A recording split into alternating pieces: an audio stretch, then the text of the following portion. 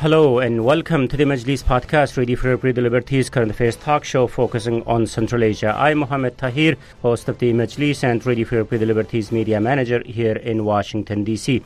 The authorities in Tajikistan and the Taliban militants across the border in Afghanistan have never been on good terms, but the collapse of Kabul to the Taliban on August 15 has started a new round of tension between the sides. Initially started as the war of words, but in recent days we are increasingly getting reports about the possibility of an actual armed conflict.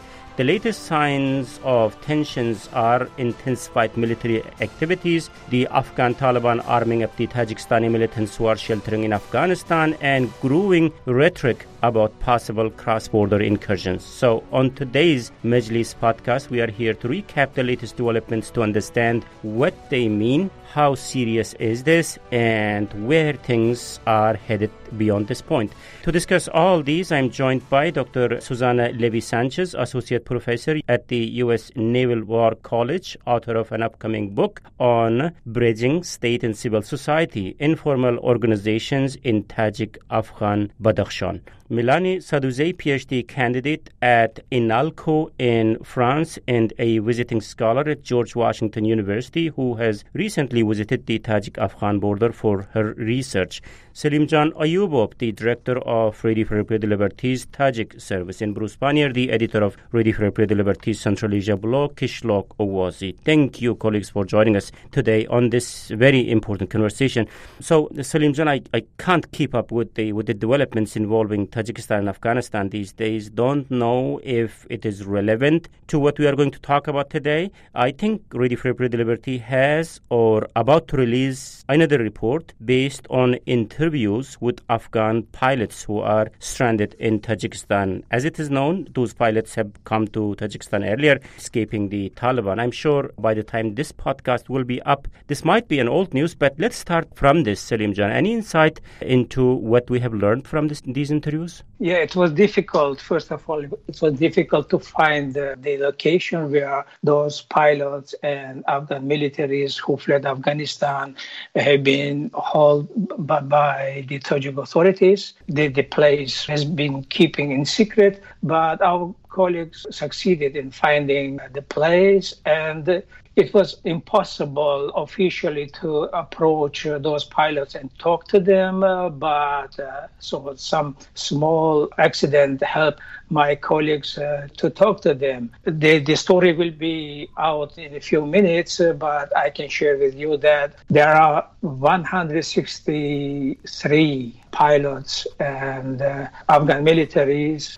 Previously, we thought the number is something more or less 140, and not one woman, but two female pilots are inside of this sanatorium, and all of them are stranded there and have no right to go out of the compound. And the mobile phones were confiscated.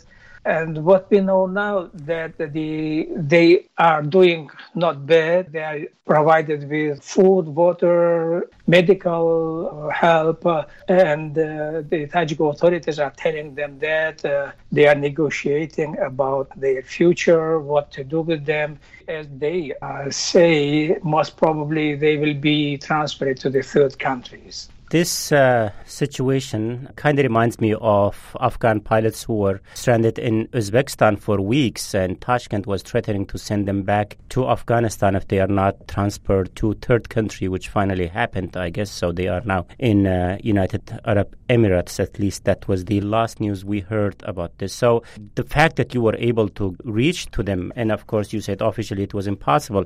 What's the discussion among the authorities in Tajikistan? What are their intentions about the future of those people? And also, we learned, as a result of your report, Selimjan, you just mentioned that there are total 163 pilots, 2 female pilots among them. Do we also know anything about the military equipments that they brought with them to Tajikistan? Any number, any concrete details about that? Muhammad, unfortunately, we know nothing about that. The authorities are not either confirming that they are holding those people or denying. My colleagues are saying that all the journalists in Dushanbe no matter the Tajik journalists, foreign journalists are looking for those pilots in every opportunity. And some of them traveled the whole Varzov Valley, but we found them completely in different place. So unfortunately, the authorities are not ready to talk about them, either about their current condition or their future.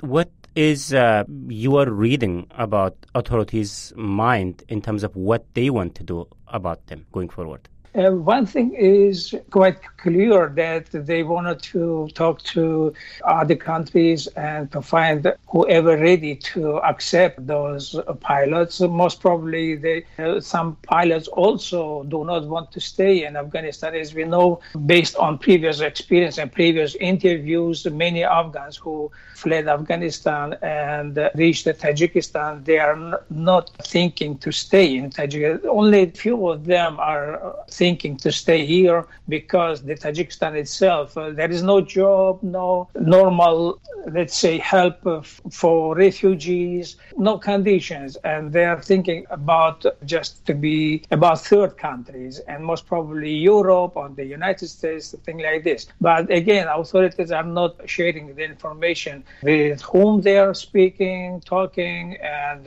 what will be the decision and why they are keeping those people for so long and what the reason. So zero information around that. Very interesting. I also wondered, Bruce, your thoughts on that. I mean, earlier I mentioned the similar scenario being repeated in Uzbekistan. In Uzbekistan's case, as we discussed in our previous episodes, we knew why Uzbekistan is trying to push them out of the country, because Tashkent didn't want to upset Taliban because by keeping those people on its soil.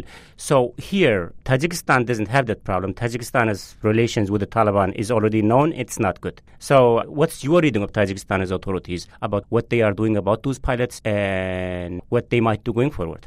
Well, I think your explanation or review of recent events pretty much gives us the reasons that we need to see that. In Uzbekistan's case, they wanted to establish some kind of rapport with the Taliban, and the presence of Afghan military personnel on Uzbek territory was an impediment, an obstacle to keeping a dialogue going with the Taliban. Now, the Tajikistan hasn't sought any dialogue with the Taliban.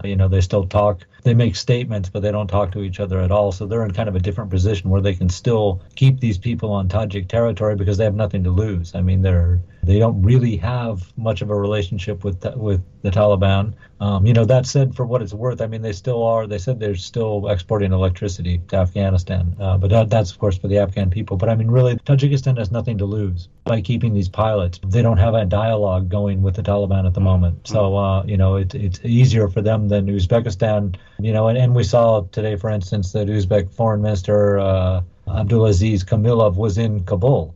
So this is part of the fact that it makes it easier for him to make this visit because all the Afghan military personnel have left Uzbekistan and gone to third countries. Whereas, like I said, Tajikistan won't be at that point for a long time. They're in a different situation. Yeah. Let's get back to the actual topic that we had in mind to talk about today. Now, today's report earlier, Melanie, thank you very much for sharing that report from Asia Plus. The report is talking about Mehdi Arsalan's comments. As we know, at least he's what is reported on the press, is the leader of what's known as Tajik Taliban, the Tajikistani militants sheltering under the Taliban in Afghanistan. So he sort of, at least as per this report, he sort of threatens to invade Tajikistan. How serious you find this comment? Like you said, it's really hard to keep up with the development of this situation. It seems like every day new news is coming up, and all those news are contradicting each other sometimes. So today we found out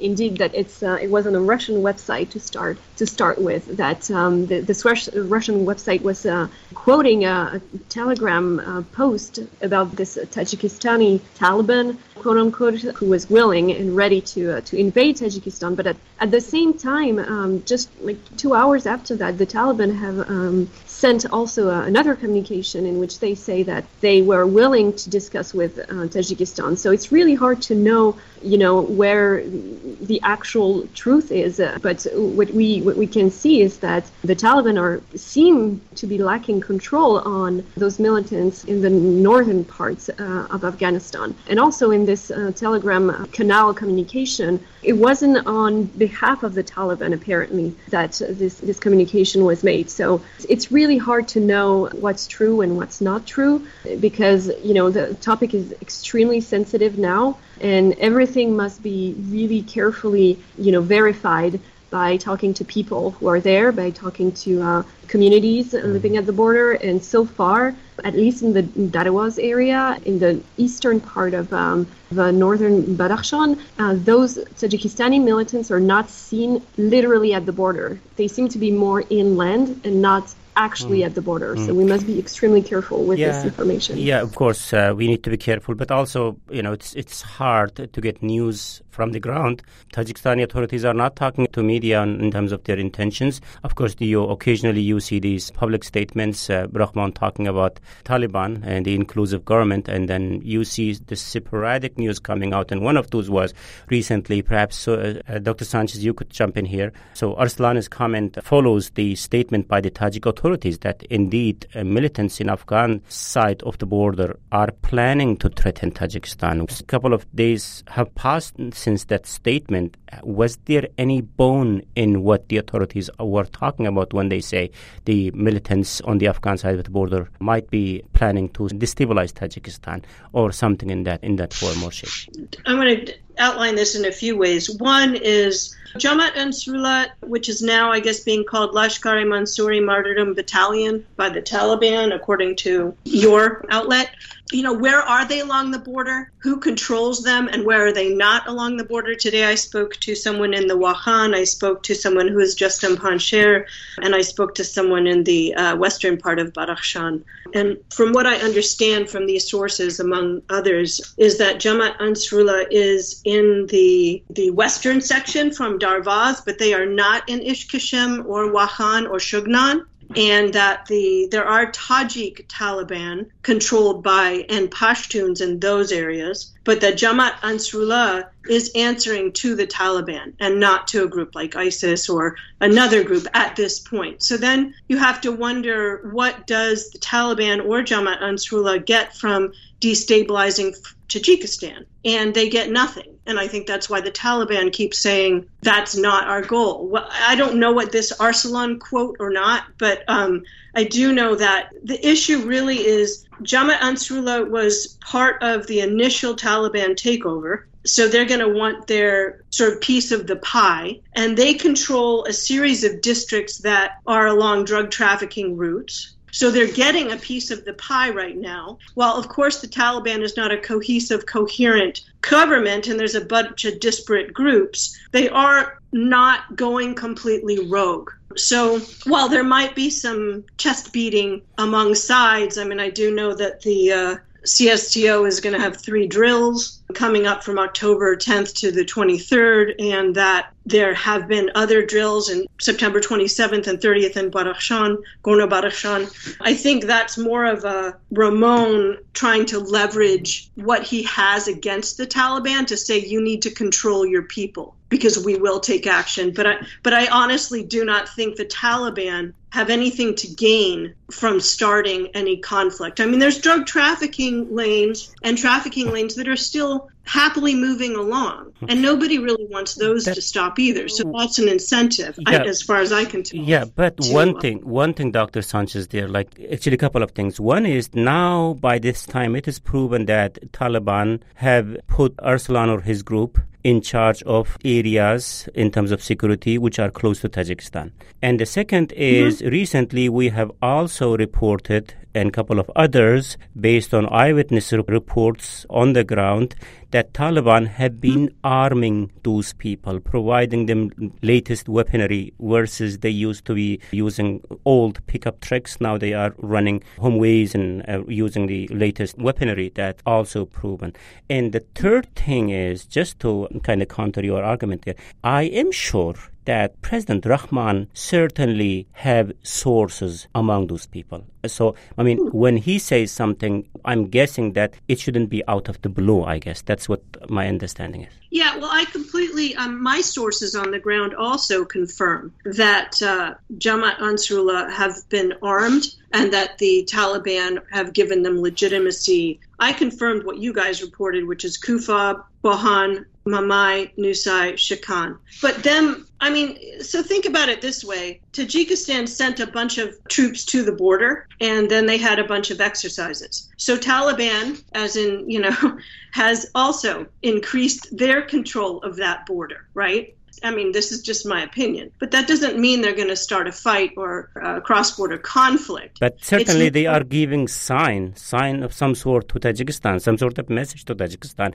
isn't it? I mean, they should know better. I mean, this is going to give wrong signal to the other side of the border. If their intention is not this, then why don't Taliban, send those Tajikistani militants to some other parts of the country like they did with Uyghurs? I would assume, what I could anecdotally assume, is that Jamaat Ansarullah, because they helped win the country for the Taliban initially, the Taliban owe them. And so they're going to allow the Jamaat Ansarullah to continue there, which of course is going to upset Tajikistan. Tajikistan is already upset for many other reasons as well with the Taliban. So there does seem to be a bit of a security dilemma where they are both increasing the buildup of the border. And I do wonder, so how much control does Jamaat Ansarullah have on their own, and how much are they answering to the Taliban? That has always been a huge problem in Afghanistan. There's never been a coherent or cohesive control of any group. They're sort of these loose affiliates. And from the way the Taliban allow these foreign fighters to operate, from what I understand, I think Gustiosi is the one who wrote about this, they are allowed to go into these districts, and basically the bounty that they get from the districts is their pay. So if that method of paying fighters is still going on, then Jamaat Ansarullah is expecting to be able to control their sort of money-making or trafficking routes in that area. And, so I feel like I'm not giving you a definitive answer. I'm pushing back a little bit because I do not think there's going to be war between the two sides, because there's incentives on both sides to not have that. Yeah. And I don't think that Russia and China as well. And I do think Ramon has reasons to answer to them, both in a security framework as well as in an economic framework, which I'm not going to go into. But I don't think either of them want that to blow up either. Maybe the war might be what we are talking about here, but until the war, there are so many other leverages that they might be bluffing about. But let's bring in Salim John here. I mean, Salim John, Dr. Sanchez has a point here.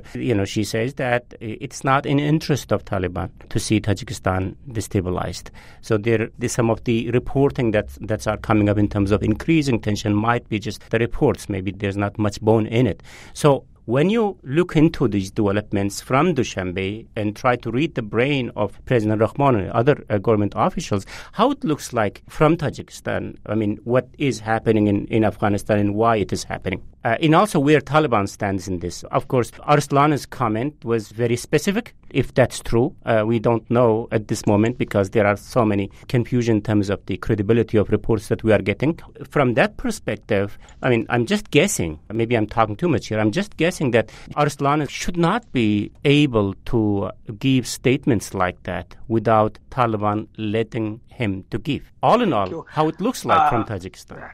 Mohammed, first of all, I support what Melanie pointed out, that one thing we know for sure, that something is going on there. Something is preparing itself, but we don't know exactly what.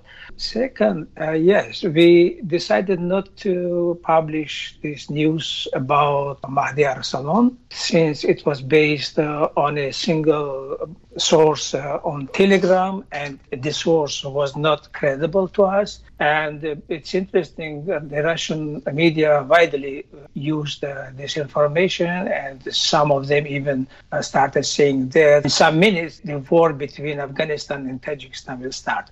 But the reality is more complex. And just a few hours after this news, we received another news that the Taliban leadership said that they are looking for diplomacy to reduce tensions with Dushanbe. Even a member of the Cultural Commission, Ministry of Information and Culture, Ruhollah Omari, called Tajikistan a good neighbor. So this one sign. Second, Tajikistan is not cutting off electricity export to Afghanistan. So those signs are telling that those sides are not on the edge of war.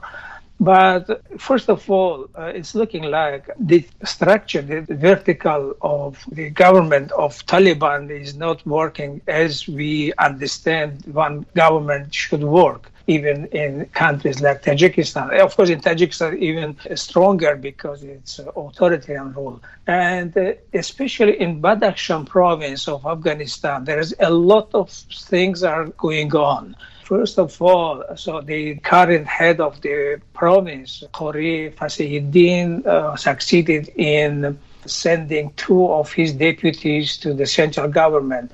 And those 2 deputies were his personal rivals in the government of Badakhshan province. And we can understand that. And even Mahdi Arsalan right now is in Faizabad. He is not at the border. He is in the provincial center. And it's looking like Fasihuddin, who is a Panjshiri Tajik, is trying to build his own empire. And Melanie is right. This empire includes a lot of routes for drug trafficking, for trafficking some other things either through Tajikistan or even Pakistan. And that's why the news that came first from Moskovsky Komsomolis was not reliable to us based on this Telegram channel. So it's looking like they are still working inside of their own structure. And probably if those type of statement was done by Mahdi Arsalan, I believe it was not done. But if somebody have done this, or somebody needed it, and most probably it's a kind of just rhetorical, just a banner that this group is still thinking about intrusion into Tajikistan. And again, we shouldn't expect any kind of real war at the border itself, because we know that Tajikistan mobilized a lot of powers, a lot of military power there, and Russia is just 20 kilometers from the border. And new drills are going on. So there will be no face-to-face war at the border on the Panj or Omo River. There will be no intrusion. If Ansarullah someday will asked by Taliban or by someone else who pay more than Taliban and who will promise them to save them inside of Afghanistan, so there will be just the infiltration inside of Tajikistan and some small intrusion in different places, but not at the border. I also don't know, of course, maybe nobody knows about the military might of this man, Arsalan, that we are talking about. I mean, in case if he was talking about this, and again, we have lots of questions about the credibility of this reporting coming out of Russia through this Telegram channels. So we have lots of questions, lots of caveat there. But in case if he is genuinely talking or thinking about things like that, I mean, on behalf of how many people he's talking about? I mean, how do we know about the military might of this man? We know that overall people from the Central Asia and especially from Tajikistan are somehow about 200. But what we know for sure from many sources that he personally commands 60 armed men. That's what we have. Okay.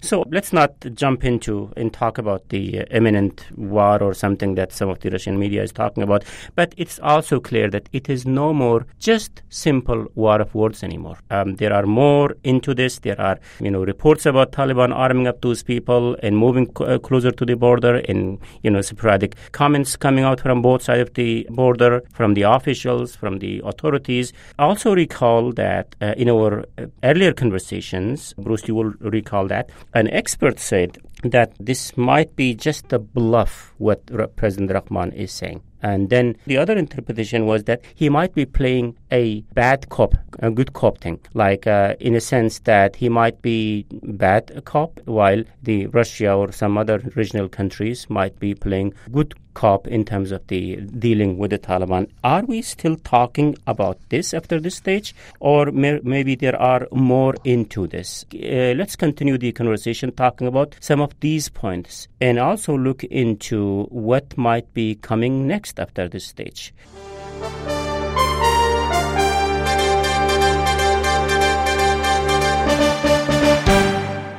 First, let me recap the debate that today on the Majlis Podcast. I'm joined by Dr. Susana Levy-Sanchez, Associate Professor at U.S. Naval War College, Melanie Saduzey, a visiting scholar at the George Washington University, Salim John Ayubov, the Director of Radio Free April Liberties Tajik Service, Bruce Panier, the Editor of Radio Free April Liberties Central Asia blog, Kishlok Owozi.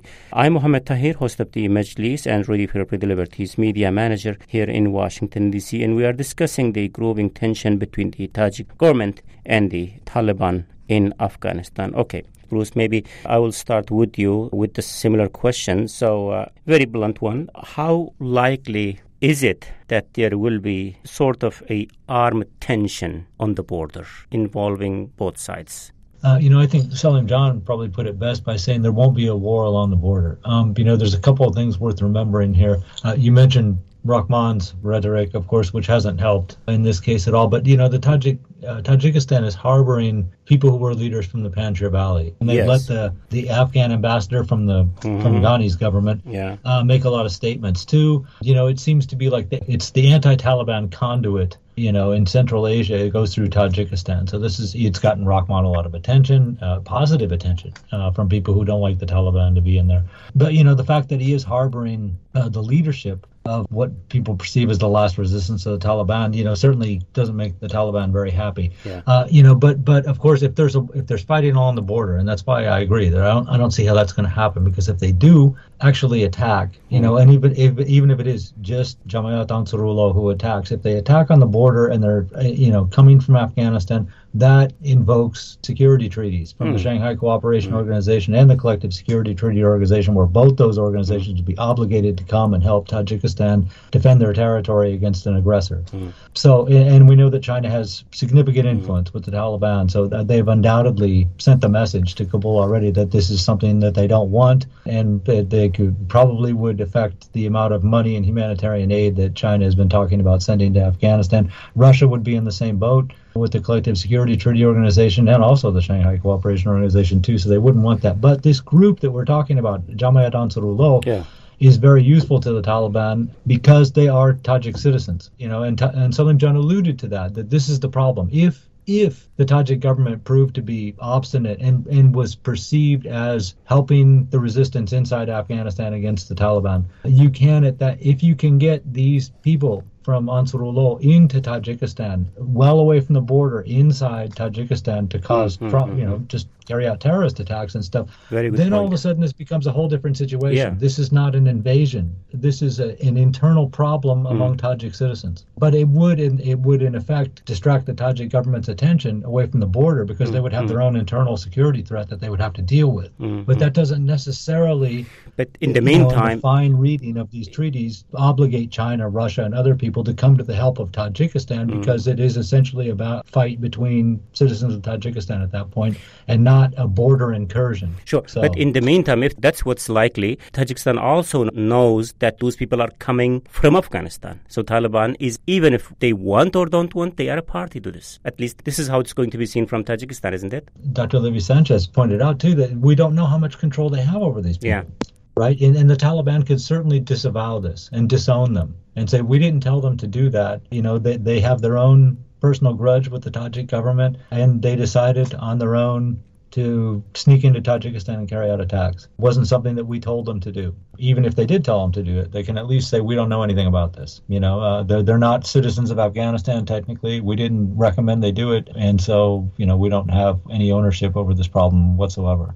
How likely is this scenario? Dr. Sanchez, please feel free to jump in. Also, Melanie, any one of you. I'd like to piggyback, if I could, on what Bruce Pannier just said.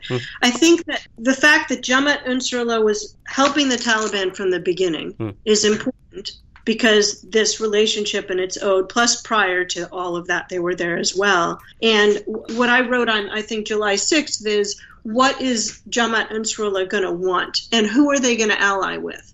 So at this point, from my sources on the ground, ISIS is trying to make headway in some of the districts. And I think that's important. I don't think ISIS has a big presence, but obviously they're creating some problems. Yeah. This is my speculation. It's only speculation. Right. If Jamaat Ansarullah is unhappy with their relationship with the Taliban, or part of Jamaat Ansarullah that is there, will they partner with ISIS? And I think that if there are these potential little fights or cellular terrorist attacks that occur deeper into Tajikistan, I think that's only going to be the Arsalan-led fighters or Ansarullah that are unhappy with the Taliban and that have decided to join a more ISIS-style cell. And I do think that's a possibility, because I don't think there's a cohesive governance by any means. I mean, the Taliban don't have control fully over the security forces, over the economy, over social welfare programs. They're not paying civil servants. I mean, there's huge problems. So does that make sense? So my feeling is, if they do go into Tajikistan, it's not going to be through the Taliban. And I do believe,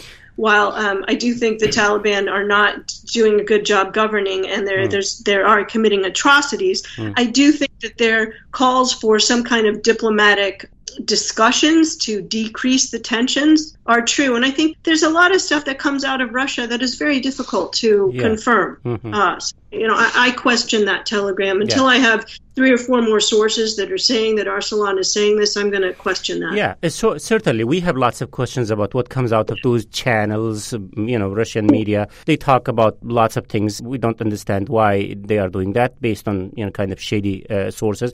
A part of that, we also know that those Tajikistani militants based in Afghanistan are there for a reason. They don't like Rahman's government, right? They cannot go back to Tajikistan. If they do, they will be persecuted. They know they will be put in jail at best, right? Rahman don't like them, and they don't like Rahman. So there is that thing. And also, the Taliban, for some reason, I don't know why, for some reason, they are sort of sheltering them and also providing them equipments and arms. I don't know why, but that's what the reportings are. So what you were talking about is, there might not be a war, full-fledged war between these two countries, Afghanistan run under the Taliban. But is it a possibility that those militants, without knowledge of the Taliban, just go inside and do something bad, and then it becomes suddenly a huge problem? I think it's absolutely a potential. And what I was saying earlier is that I think that they would do it on their own. They would somehow be in disagreement with the Taliban, or they would decide that they wanted their own country, right, and go into Tajikistan. But I think that if they did that, I do not think the Taliban would support them, and they'd have to get other supporters. And that's why I'm pointing to a sort of ISIS affiliate support. Or I have a hard time believing that they would, on their own, given their small numbers, go into Tajikistan and actually try to fight the government directly. But I think there's a potential for small terrorist attacks for sure. And but I do think they would look for supporters for that. And again, I just do not think the Taliban are going to support that. They need energy from Tajikistan. They want the drug trafficking to continue. And China and Russia, who are supporting both the Taliban government as well as the Tajik government, do not want that to happen. Yes, so this would have to be a rogue mission, rogue attacks inside the country. And then who's supporting that? Is that ISIS, right? Or is that somehow Jamaat Ansarullah getting their own funding from the drug trafficking that they're controlling in Afghanistan? that's also a serious concern. Because since they're controlling the Nusai area, they're controlling drug trafficking through that area, and that's a large amount of money. So they might try to also fund their own operations. But again, I'm just completely speculating. Yeah, sure. In many cases, we are all speculating here today. But even the possibility of that, like some of those rogue elements within Jamaat Ansarullah going to Tajikistan and doing something bad, which will end up not be good to the Taliban, for instance. Even the idea of is enough for me, if I were to be Taliban, to keep me awake at night. So if Taliban doesn't want that to happen, why they just don't get rid of them? Not rid of them in a sense, like just send them away. Like don't give them arms and don't assign them for the security on the Tajik border. Why they don't do that? Well, I mean, you can think about it two ways. Jamaat Ansarullah could have said to the Taliban government, if you don't make us a legitimate sort of brigade or battalion, we're going to join different forces. So there could have been a threat. But there also could be what I was talking about earlier is we have to recognize that Tajikistan and Russia supporting them are building up the border. And the Taliban may have wanted to say, we can flex our muscles too. You know, we can threaten you with something that might hurt you, which is Jamaat Ansarullah, since you are threatening us. So it's either that or they don't have control, in my mind, control over Jamaat Ansarullah, and they had to give them something and more legitimate. And it's better for the Taliban to make Ansarullah more legitimate than to have Ansarullah either become completely independent or join an ISIS style or other kind of, so I mean, it's really complicated. But it looks like, how you also make them legitimate without upsetting Tajikistan on the other side. I mean, as you said, it's very, very complicated. And we need to conclude the discussion very soon. But one thing is clear here. I mean, feel free to jump in, Bruce, if you like to, or Melanie. Now, for me, after this conversation, one thing is clear to me is that the whole tension is not about Rahman's demand about the inclusive government anymore, right? If I may jump in, I actually think he's not really going to change his position on the, we say inclusive government, but really what he wants is a multi-ethnic government, right? That includes, of course. Of course, that was his initial demand. But I'm saying the current level of tension is just not limited with that point anymore, I guess. That's what my point was. Yeah, exactly. It's not just limited to that. And if you actually take a look at his at Rahman's speeches, he's not only mentioning that, he's also pointing the massacres, the violence of the Taliban. He's also blaming the international community for not doing enough to save Afghans. He talked to an Afghan singer. We saw that on YouTube, and he told him, we'll always be there for you. Don't worry. So he's sort of opening his hands to the Afghans. So there's more than just asking for a multi-ethnic government. But in my opinion, it's all about deterrence. It's all about, on both sides, on the side of the Taliban and on the side of the Tajikistani government. It's a war on words to deter the other part, prevent them from actually doing anything. But indeed, it's not just limited to what Rahman is asking from the Taliban. And apparently, what I think is very interesting here, and we haven't mentioned that, is the role of Pakistan, because Pakistan is going to be the one, in between in the canal should negotiations take place between Tajikistan and the Taliban. So that's something we need to really look at in the future, what Pakistan is gonna do in this whole situation. I think when Pakistani Prime Minister was in Dushanbe last time for the meeting, the big meeting there, the promise that he came back to Pakistan with was that he's going to help, I guess that was the word, help to arrange a meeting between Taliban and Tajik authorities, ideally in Dushanbe. I'm just wondering if the recent comment that earlier you mentioned, Melanie, by the Taliban that they are ready to talk to Tajik authorities, maybe it is in reference to that or something else? No, I think it's actually the logical following of what Imran Khan, so the Prime Minister of Pakistan, has actually said. It seems like he has delivered on what he said when he met with President Rahman, because exactly what he said, I will work on this multi-ethnic government with the Taliban. So that's sort of like the promise that he said. He officially, if I quote what he said, I have initiated a dialogue with the Taliban for an inclusive Afghan government to include Tajiks, Hazaras, and Uzbeks. So it seems like he has delivered on that. We don't have any confirmation. But I don't know if you are referring to the next round of their appointments, right? I mean, yeah, they certainly put one Hazara and also one or two deputy ministers. No. I was saying that it seems that Prime Minister of Pakistan has actually talked to the Taliban in order to, work on this more inclusive government. I'm not saying it's inclusive at all. I'm just saying that from the last report we have from the Taliban's declaration is that, they're willing to work on diplomatic relations with the Taliban. And it seems like it's a sign that Pakistan has been involved in this conflict. Yeah, without Pakistan being involved, apparently, when it comes to Taliban, needle doesn't move anywhere, I guess, these days. But we need to, we need to move on, and also we need to wrap up the conversation. Just a very, very last point here. We've spoken about this in the last part of our conversation. The Taliban has signaled that they are ready to talk to Tajik authorities, which apparently is good signal in light of what the signs that we have been earlier getting, like these war of words, then these comments by some of the Tajikistani militants here. Going forward from here, so where our eyes should be, Bruce or Salim John, determine where things are headed from here. Okay, but you know what? I'll go first because Salim John will have undoubtedly have a better point. Tajikistan needs to talk to the Taliban, that's for sure. I don't think they're going to change their stance that much. You know what? Rahman defending the ethnic Tajiks in Afghanistan plays very well to his domestic audience. He's an unpopular generally, but this is one particular subtopic that he's been able to capitalize on and get his own people behind him on that. And let's face it, Tajikistan, and maybe Salim John knows better than me. I couldn't even begin to tell you how many hundreds of millions of dollars have been poured into Tajikistan because it borders unstable Afghanistan. Now, the minute he reaches an agreement with the Taliban, and if it looks like that's going to work, and that there really isn't a problem along the Tajik-Afghan border, he's going to see a lot less money being poured into his country, and that they're surviving on that money, basically. Not just what they steal, but I mean, donor aid and things like that, too. So it's kind of a loser for Rahman to reach a solid agreement with the Taliban that removes all the tension between the two parties. Salim John, how do you see the future going forward from here between the Taliban and President Rahman and his government, where they are headed with this? I fully support what Bruce said. The situation is very good for the leader of the country who has been keeping this country because of the international aid.